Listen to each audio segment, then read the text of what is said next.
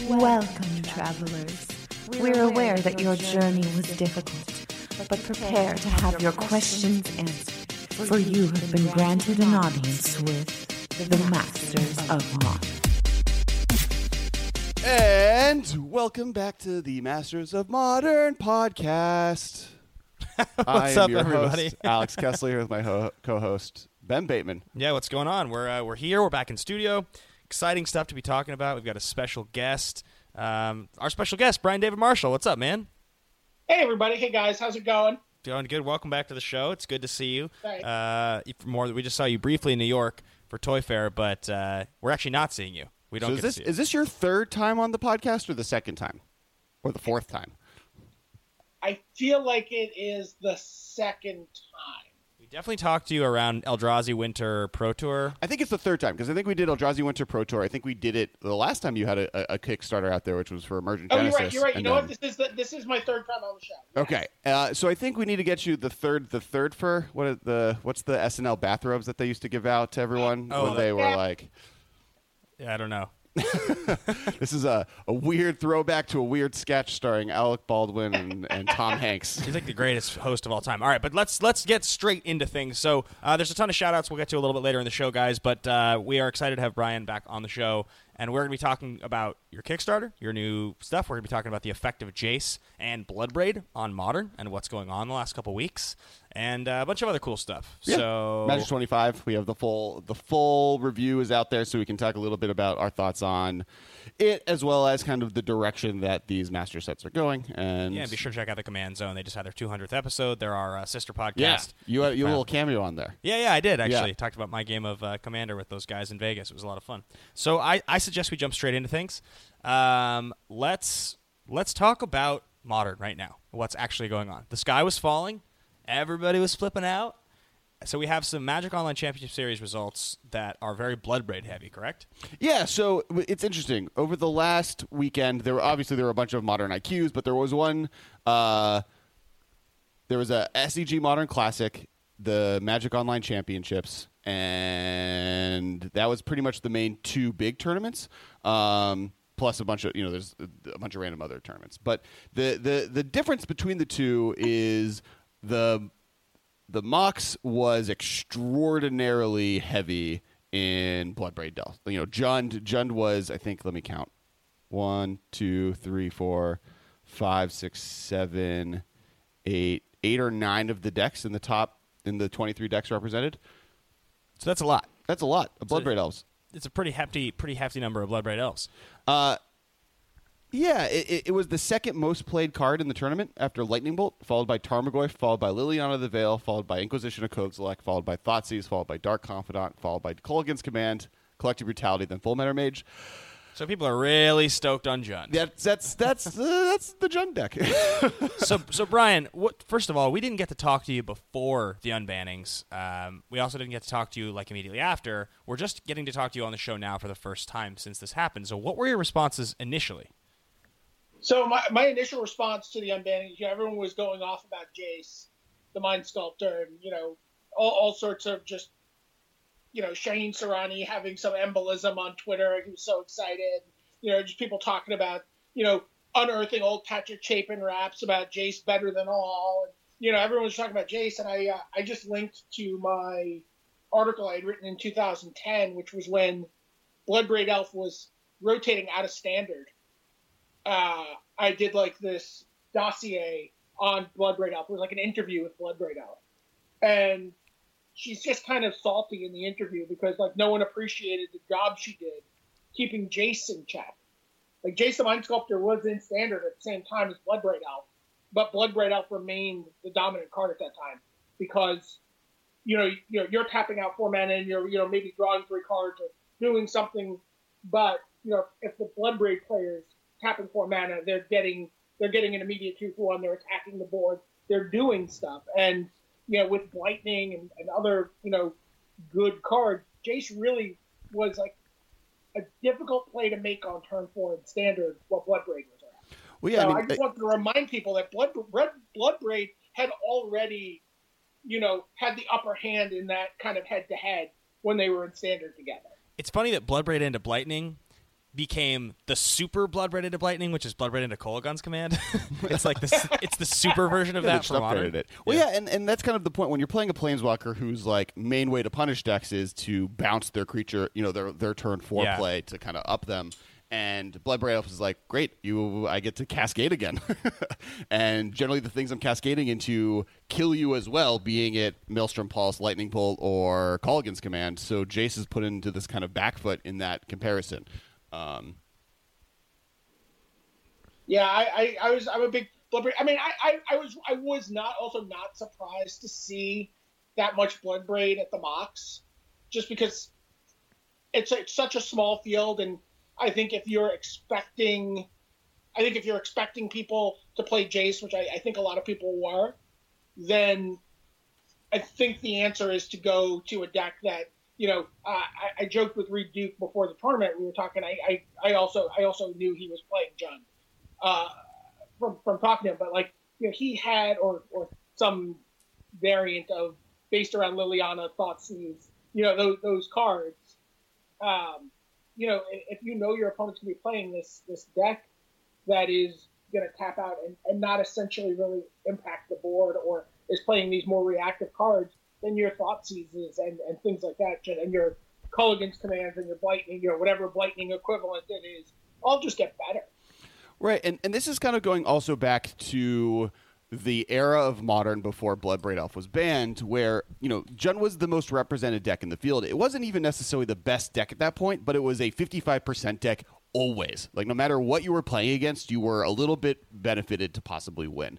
And for a bunch of pros who spend a lot of time on Standard, a lot of time on Limited, a lot of time in other formats, and only visit Modern, especially at that point when Modern was new, when it was necessary because there was a Pro Tour, because there was a GP coming up, they were like, well, I could choose one of these decks that I have to get really good at. I have to choose one of these decks that's really linear and sometimes just gets stomped by the right sideboard card, or I can choose Jund that is just maybe going to win, because that's how Jund works. Always let me play the game, right? Yeah. I always get to be playing. I always get to be doing something to interact with my opponent, and I have information, and I have some tempo, and I have some elements of control that they just get to do something to interact with their opponent in almost every matchup. Right. So they get to capitalize on how good they are as a player, and then on top of that, nothing's ever going to be totally a loss for them. And if you don't know what you're going to be going into, these are a bunch of players that spent the last, 3 weeks ago, spent a month or 2 months testing for Modern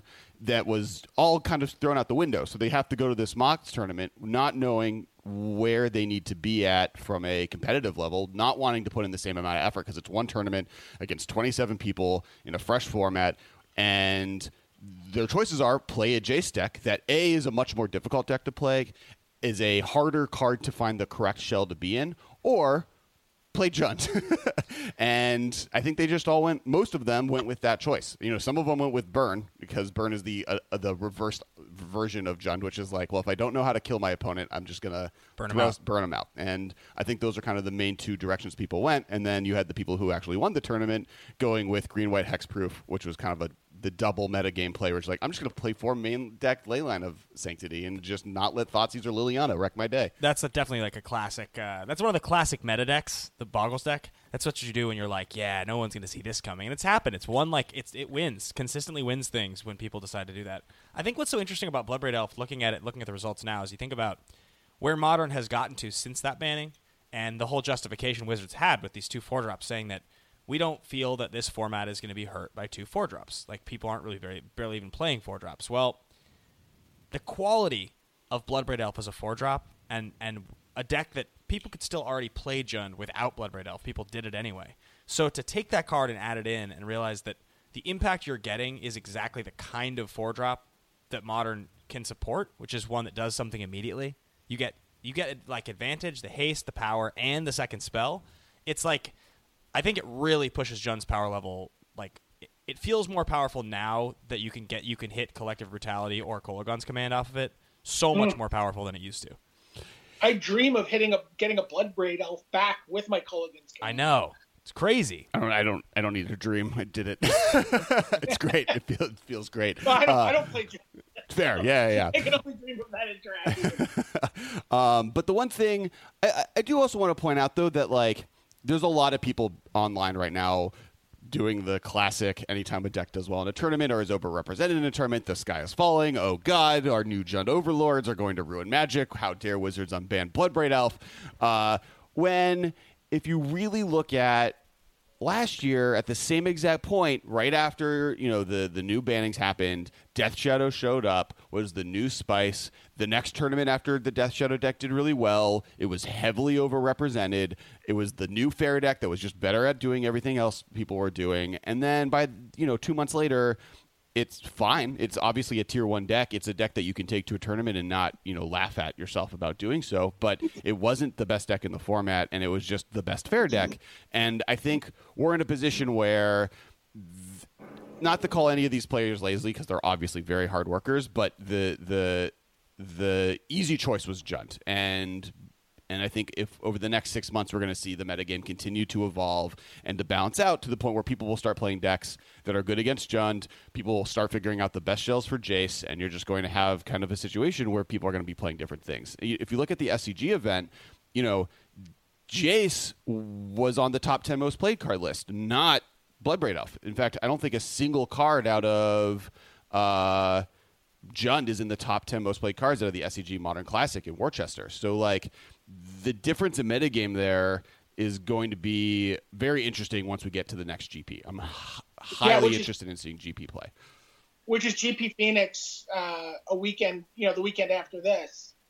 And I'm really interested to see. I actually wonder if you're expecting a ton of Jund now, if you're expecting maybe, people going to an event like the GP, which is, a little more pro-centric than the SCG event. Sure. Then you're expecting Jund, then I think whatever Jace shell does well will probably be a blue-red Blood Moon style deck with Spreading Seas. Yeah, because I like that. That was the deck that always beat Jund. Well, the other back in the old days. Right. Yeah. The with this before Jace came out, there was the Sphinx that was hexproof that no one could deal with, and you would play Baneslayer Angel, and it was just like the blue-white control versus Jace, and those were the kind of the two things that were going on until everything started popping up, and you had Dredgevine, and you had Emrakul polymorph decks. And in Standard back then. My favorite Standard era. We're going into my favorite Standard of all time. We're entering that space, but modern version, which I actually am very excited about. It is funny that them unbanning these two at the same time does bring us so much back to there. I also think there's a lot of play. I mean, there's a lot of talk about going back to the blue-white-red Kiki-Jiki Resto Angel decks that were really good before Bloodbraid Elf got banned. Wall of Omens is one of the best cards you can cast against the Bloodbraid Elf because it just stops the Bloodbraid Elf in its tracks, draws you a card proactively, and then you have Resto Angel to be able to gain value off of it later.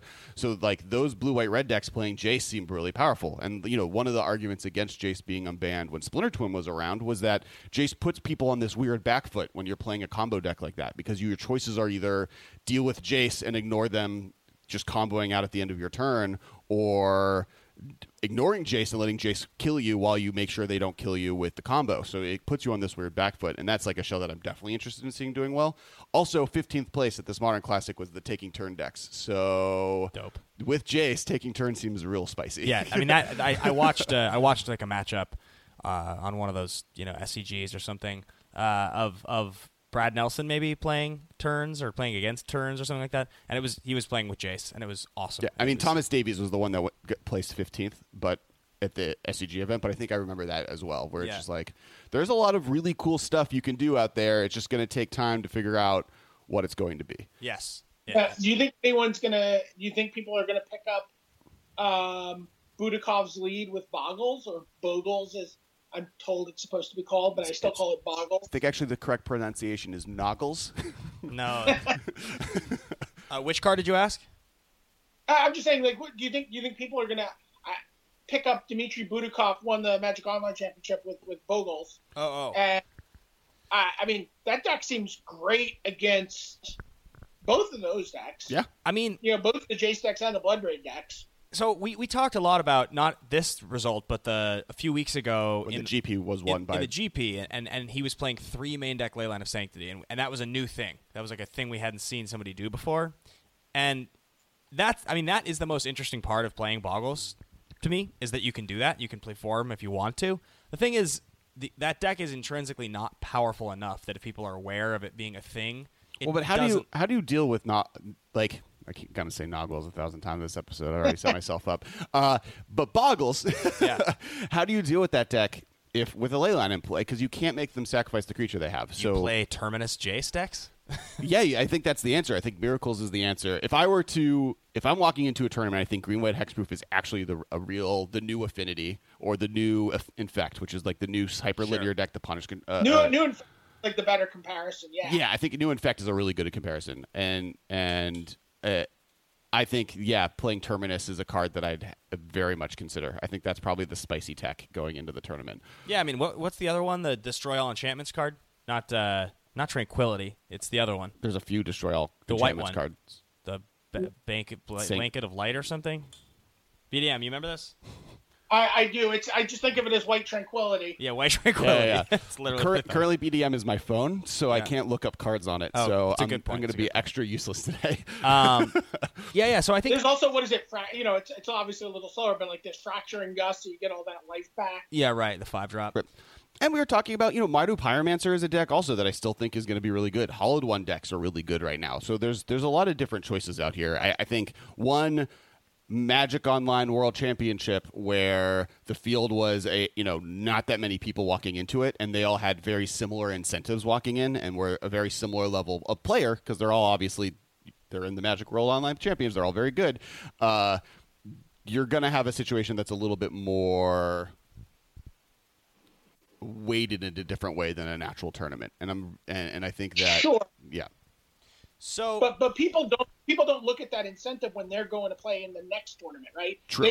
People are so results oriented. People just look at what won, what did well. They don't really factor in that it was a 24-person tournament or that it was, a 2,000-person tournament. And actually maybe the results in the 2,000-person tournament are a little more random in a sense because there's so many decks that you have to deal with in a 2,000-person modern field. Right. And I do think there's a level also to look into of this is modern. This isn't a standard situation where the most recent tournament is going to dictate what my deck looks like. A lot of players that are going to that GP in Phoenix have had their deck for 3 years, 5 years now. I have blue-white built that hasn't really gone away for 5 years since Modern started. It just has changed slightly. But, people have been playing their deck forever. They're not going to – the Infinity players aren't changing their game plan too much. They're going to add Etch Champion to their deck. And that's what the big difference is going to be going into this weekend. So, right. So you have – in a GP situation, especially with Modern, you have much more specialists that aren't going to change their deck too much based on the new flavor. Obviously, Jund players are back. I think, all the people that are playing Grixis Control, or not Grixis Control, but Grixis Death Shadow might switch over to Jund decks. But I think in general, you're going to have a much wider breadth of different decks available, which means decks like Jund might be better off in that situation. They are the 55% against the field deck, but then also decks like Green Hexproof might just win the whole thing. So, all right, shot out of a cannon right now, guys. What's your initial reaction on a scale of 1 to 10 for each card? Scale of 1 to 10, how negatively impactful has either card been to Modern? Alex, go first. Bloodbraid, scale of 1 to 10. I would say right now or will be. Right now. I think it's at a 7 just because it is. I mean, we had a tournament where... But each card separately, so 7 on both, or... What do you mean? I think Bloodbraid Elf being unbanned on Modern's effect as of right now, based on tournament results, is a 7 in a negative way. 7 out of 10 on a negative I don't think scale. it will be that, but I think a 4-drop shouldn't be the second most played card in a tournament. How about Jace? Jace, I think, is a 4, maybe a 4? 3. Okay, so what about you, BDM? So I'm not sure. I'm rating their negative impact. Like right now, the face of Modern. If you were going to rank each card on a scale of 1 to 10, how negatively impactful has each card been? Oh, I don't think either one is that negatively impactful. I mean, I think they're both just really exciting cards, right? I think Jace is a card that just makes makes a whole psychographic of Magic players want to play a format. Yeah. So I mean, I think it's actually very positively impactful, and I think it's so far shown itself to be, reasonably fair in Modern. And I think Bloodbraid is just a card you have to react to. I would say Bloodbraid is probably like, like a 3 or a 4, negatively impactful, and Jace is a 2 or a 3.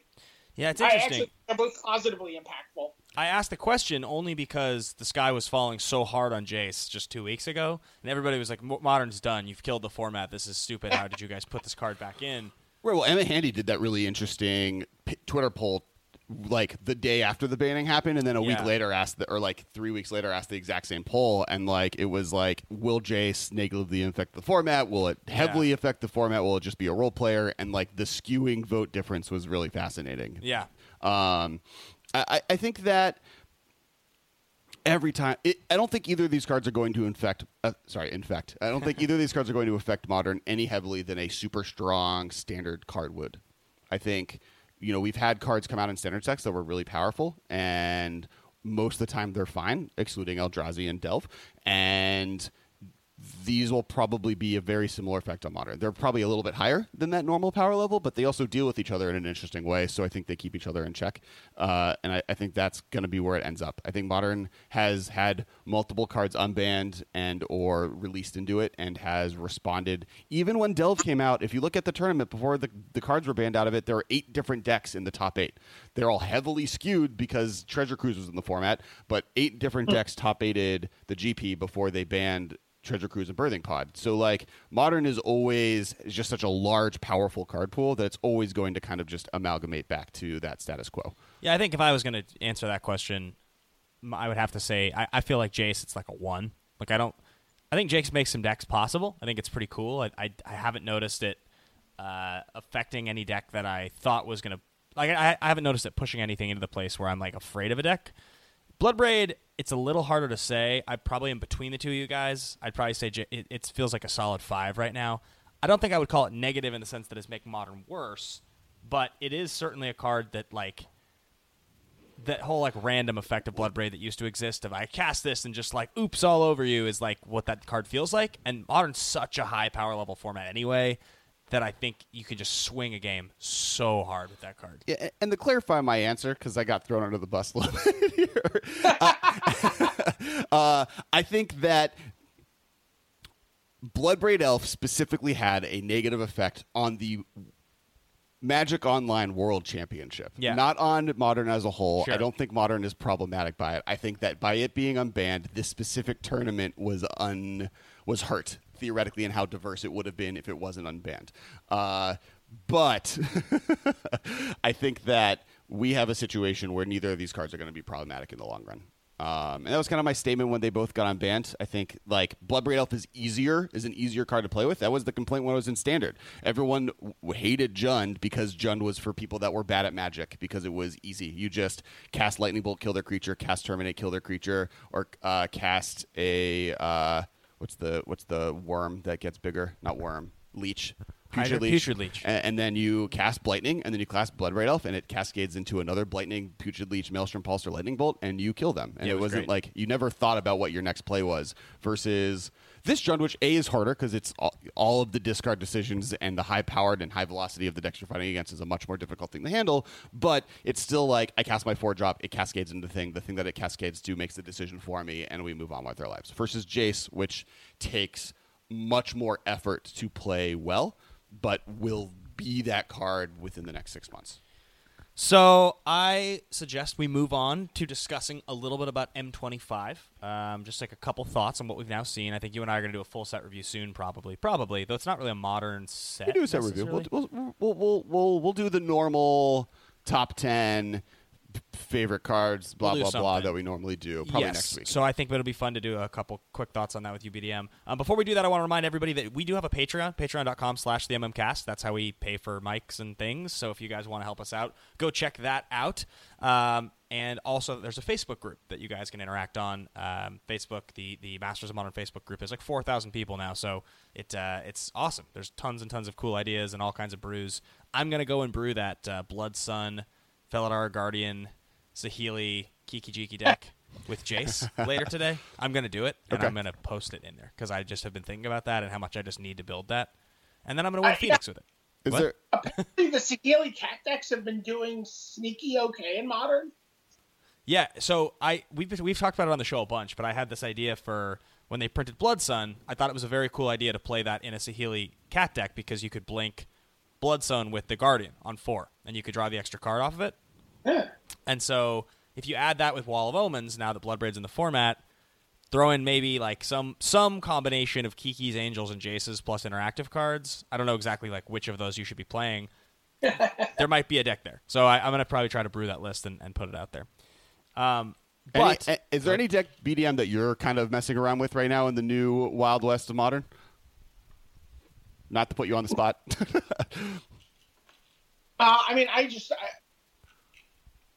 The deck that I have been playing around with a little bit I always try to look at some old decks from Standard and see how maybe they could be brought into a modern format. And one of the decks that I've always loved is the Magnivore decks. Okay. Which is like this deck that really relies on sorceries in your graveyard. Obviously, I don't even know how to make it work game 1. So like don't worry about game 2s with Rest in Peace or something like that yet. But oh yeah, this card's sweet. I forgot about this card. Is it time shifted? No, it's 9th edition. 9th edition. Yeah, there's Okay. so many weird like cards that just appeared in random editions of core set. 8th and 9th are the crazy ones. Yeah. Magnivore is just like this sweet card, and like, I just want to boomerang and Eye to Nowhere and Stone Rain people and just destroy all the lands. I am obviously fantasizing about playing against a Tron player here, but Boomerangs, I don't know where's I had a brew at one point that I made that we talked about, and it ended up not being good at all, so I stopped doing it. I don't think this is good, but I still love it. Do you remember the card Linessa Zephyr Mage?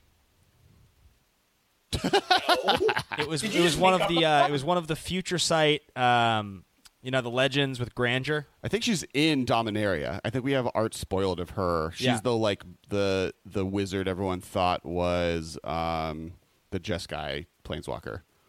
Oh, they all thought she was God, what's her name? Narset. Yeah. She's the one, the Grandeur card, the 4-drop that you could discard a copy I'm of her. looking at it right now. I had this whole like boomerang Eye of Nowhere deck built with Snapcasters and Cryptics, where you wanted to just like find a way to recur her back to your hand and just start like looping, discarding this card over and over again to just bounce your opponent's board. Oh, nice. So I was obsessed with trying to figure that one out. I could never get there. I could never make it actually work. But I feel you on the whole boomerang and I have nowhere plan. You guys are doing fun things. I'm just trying to play Jace, Courser of Crewfix, Bloodbraid Elf, and Ancestral Visions all in the same deck. Yeah, that sounds legitimately powerful. Needs more Lotus Cobra, buddy. I know. Well, what it needs removal. Lightning Bolt by itself is not cutting it. So let's dive into 25 for just a quick second. There's been a lot of discussion about the rarity shift in terms of value. Like a lot of people have talked about how there's a lot of value at rare and not so much value at mythic. Alex, I saw you commenting on this a little bit, that this is a positive. Every master set where the value, or really any set where the value is held at mythic, is bad for Magic. If I were to choose, in reality, like the best 2 Masters sets, in my opinion, were Eternal Masters and Modern Masters 1. And both of those had very good value at common and uncommon more than anywhere, and partly because every pack comes with a foil, you have the situation where by having commons and uncommons that are worth so much, you have the chance of opening $80 Fire Blast or Red Elemental Blast, and you have options of opening foil Kitchen Finks and foil Path to Exiles and foil. So like when that's the situation, that's the set that I'm more excited to be from a value perspective, that people kind of always forget, is that all these cards are foiled out, so you have that option. From the perspective of this set, you have a lot of high-end commons and uncommons. You have some expensive rares. Yes, the mythic slot isn't as good, but like you're winning your draft if you get any of those mythics, so that's kind of the opposite end of that. Like I don't think I've ever lost a game of limited that I had a chroma in my pool, so either of them. So I don't know if I'm really worried about the mythic part of it. If you look at Modern Masters 2, which is the famous one that had the most all of its value was at Mythic. You had Elish Norton, had the Eldrazi, and then once you left Mythic, value significantly dropped off. That is a relatively unpopular one. The format was unfun, and in general, when you opened a pack, it wasn't worth the EV because you had to get lucky to get an extra Mythic in your box. Now you have the option of rares and uncommon to make your money back beyond that. And we have Curse Catcher back, which we didn't talk about last week, but I would swear, but we can't on this podcast, but I am extraordinarily happy that Curse Catcher is reprinted, no longer the most expensive bad card in Modern. And uncommon again, though, right? It is an uncommon. So it'll be like a $4 card now instead of a $9 card? It'll probably bounce back to 10. Just because people will have it and they'll play Merfolk. You need it for Merfolk. It's still a highly 4 of in multiple. Well, people still play it in Merfolk, but they don't. It's not a guarantee in Merfolk anymore. Sure, I think it might go. At worst, it goes to 4. It was at 30 at one point. So that's so crazy. Curse Catcher. And who knows how much the sale is going to be opened? But based on how annoyed the internet seems to be. But any cards in particular, just right off the bat, that you're super happy to see the reprint on? BDM. Oh, for me, there's a bunch. I'm viewing this as a drafter, obviously, and viewing this as just this curation of 25 years of Magic history. So there's a couple cards in here that I love. The first constructed deck that I ever built, pretty seriously, had 4 copies of Arcane Denial in it. Sick, yeah. So seeing that card in here just makes me super, super happy. Have Arcane Denial of my own spells since 1995, right? That's the cathartic reunion the hard way. We play this format where you can only play legal cards that have a foil version in print, and that was definitely one of the ones that when I saw they were printing a foil of it, finally, I was super excited. Yes. Oh, no. For that format, there are specifically some really spicy things I'm really excited about. We got, Animar is now available in Highlander Roulette. Flash. We get Flash, which is now available in Highlander Roulette. You get, every new foil printing are all things that are just, spicy there. I haven't played it in a while, but now this is definitely wanting me to bring back all the Commander cards that are now foil available. That's the other thing, is I have my Commander deck is... Right. My main one is a foiled out Geist of St. Traff deck, and you come to a table and people are like, oh man, the guy with the foiled deck is going to be way too good, and I'm like, well, it's actively worse than your deck because I can't play with better cards because they have to be foil. So not that I would play Reform in this deck, but I'm excited that there's a foil Reform. Yeah. I think it's gonna be a sweet set. Also, Vesuvian Shapeshifter Brine Elemental is probably the most successful impact I ever had on a constructed format. So the Pickles deck that somehow Paul Cheon gets the preview for, which was utter BS, was a deck that I invented. You're talking about the one back in Time Spiral with Vesuvian Doppelganger and... Yeah. They're both that in was here. my deck. Oh. The reason it's called Pickles is my the whole thing. Mike Flores and I built it. Played a ton of it. Gavin Verhey played it in an event after listening to us talk about it on the Topic Magic podcast. He did well with it, and then it sort of got out into the world. Some Japanese players were playing variants of it, and Paul Cheon played it. But yeah, that was very much we're going to build a deck, and it is going to do this. Yeah, I think I've played against Gavin Verhey in Commander, I think 3 times now, and I think all 3 times he's killed me with the Brine Elemental combo. Because it's when it untaps... I won a 9-player game with it. A 9-player Commander game with that combo. When it unmorphs, it taps all their lands? Is that the deal? It surveys off each opponent skips their next untap step. That's right. So once people tap out and you get it off, they are no longer playing Magic with you. Sick. Yeah, I remember this. This was a thing. I love Time Spiral. All right, let's move on a little bit to the next bit of the show here. So we want to talk about your Kickstarter. So you've now run several. This will be your second successful Kickstarter. Is that true? Yeah, absolutely. This is my first where I'm running it as myself. I've had a business partner for some other stuff, which was some game stuff. But this is I'm running this my own campaign here for the first time. So which is kind of cool, kind of terrifying, and a lot of work. So people that don't know, you successfully kickstarted with your partner Emergent Genesis, which you can actually go buy right now at thinkgeek.com. You can look it up. It's a superhero deck building game with awesome art. A lot of the artists are current, high, and Ben knows this better than I do, but high-end comic book artists. Yeah, absolutely. Steve Ellis did the box art. He's a very successful comic book artist. Amanda Connor, who is pretty much the hottest artist in comics right now. She's been drawing, working on the Harley Quinn book for DC. She did a card in there. A bunch of really great people contributed to the art in that game, and it's actually I love that game. It's one of my favorite comic book creations that I don't actually have a comic book about. Yeah. Yeah.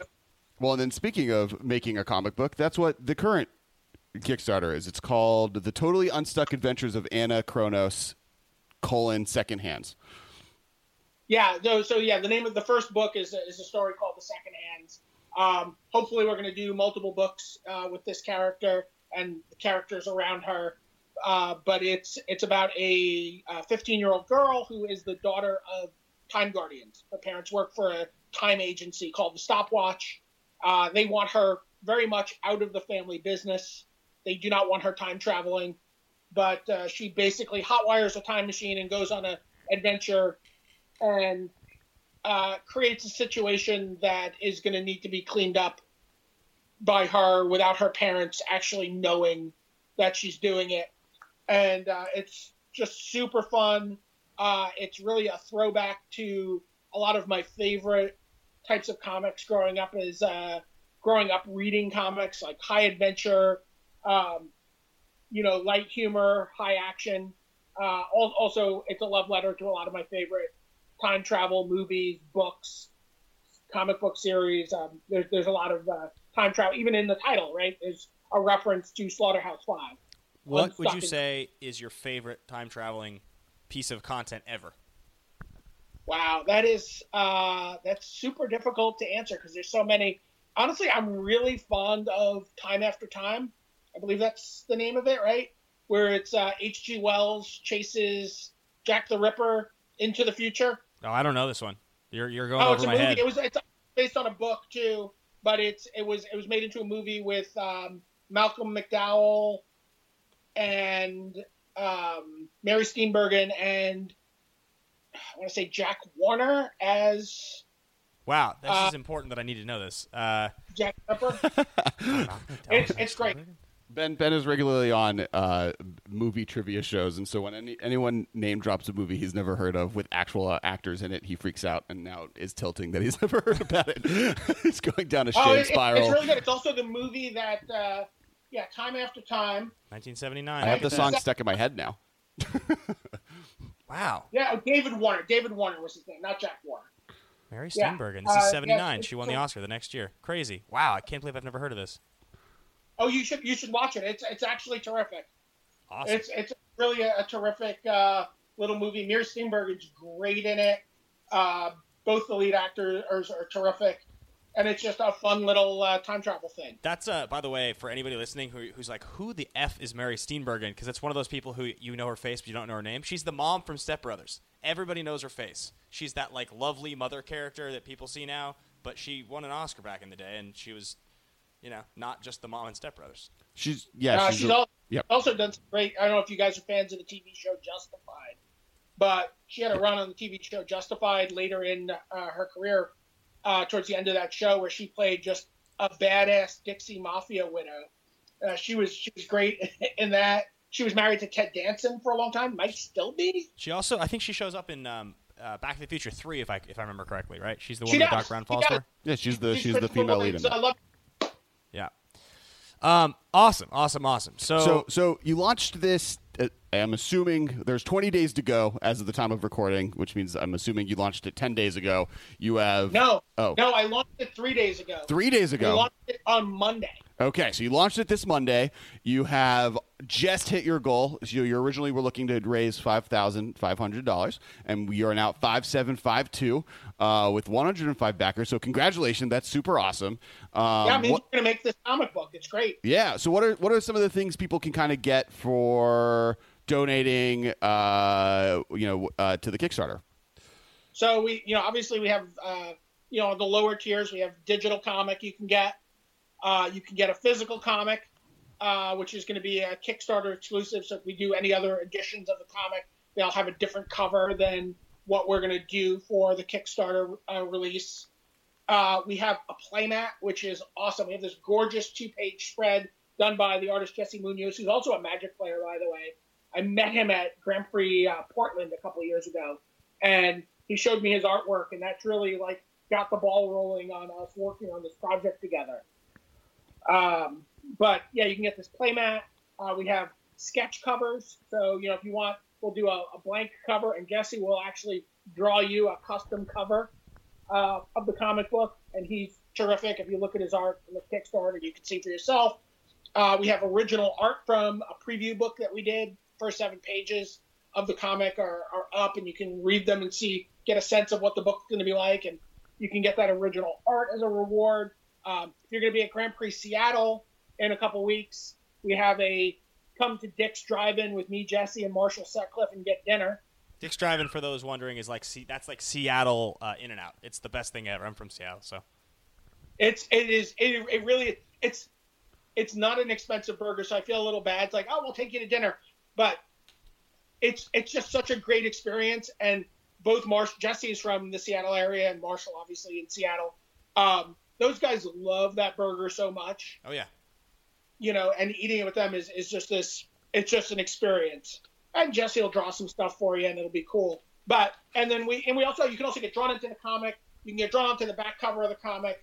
But I think the playmat is super sweet. I use it all the time now. It's actually a very different look than what we're used to from playmats, which are usually one big static image, usually from a Magic card. Yeah, I'm looking at it now. It's she's in a I'm gonna call it a crevasse with a saber-toothed tiger coming after her, destroying something. There's cards on top of the something, and then there's a bunch of cool comic panels below it. So it literally it looks like it's straight out of the comic book, out of a comic. It page. is. It's a 2-page spread. It's pages 2 and 3 of the comic. So it's actually telling a little bit of the story, but it's just a dynamic, different way to present artwork on a playmat. I would not be surprised to see more sequential art playmats in the future. I think it's a really cool thing to do. Yeah, that's really awesome. And then if we hit our stretch goals, our stretch goals, we have a $6,500 stretch goal, which will include, playing card tokens. We have cats, humans, monkeys, possibly spiders, some other stuff that we're making. So if we get to $6,500, everyone who's purchased a physical reward will get a playset of tokens of these playing cards. Mm-hmm. And then at $8,000, we have we talked a little bit about some of the artists I've worked with in the past in the comic book industry. I have a lot of, we're going to have a special guest artist do a variant cover at $8,000. Awesome. And so if you got the comic, you'll also get the variant art comic as well. So we're pretty excited about those. And, honestly, we're not getting, we actually need to get some more people through the door. We really want this book to not only get done, but to be done super well, and to have, a little bit of a war chest to keep this character going, and to promote it and market it and maybe go to some shows. So every contribution helps, even though we're across our funding goal. There's still a lot more we can do for this book with people's support. Oh, yeah, and from the perspective of somebody who's currently planning a Kickstarter that we'll be talking about very thoroughly for everyone wanting to know in a month and a half. But, a lot of the goal you said is the kind of the bare minimum. This is the thing that makes sure it happens. But then from this point on, there's really the things you want to achieve are now what you're reaching for. And so by donating at this point, not only do you get the really cool exclusives and you get something that no one else can really get their hands on, you're helping this get to the next level, so that not only do you get this first story, but you get the potential of next stories and future content from this world. So I definitely recommend people get involved on a Kickstarter level. It's really exciting. And obviously you guys have done this before, so it's not like you're throwing money into the ether that you don't know where it's going to go. And it's definitely really exciting. Yeah, I'm super stoked about it, and I don't know how often you guys do giveaways, but I'd actually like to offer a playmat up as a giveaway to listeners of this podcast. I don't know what you guys want to make them do to win that, but I leave that to you. Okay, so we'll brainstorm over the next week, and we'll announce next week what our giveaway will be for the mat. Yes, absolutely. Awesome. Yeah. So thank you so much for coming on, Brian, Oh, we thanks appreciate for your having me, time. guys. Always fun. Yeah, this was a blast. Keep your eyes peeled for that, a sweet boomerang brew to show up. I'll be tagging you.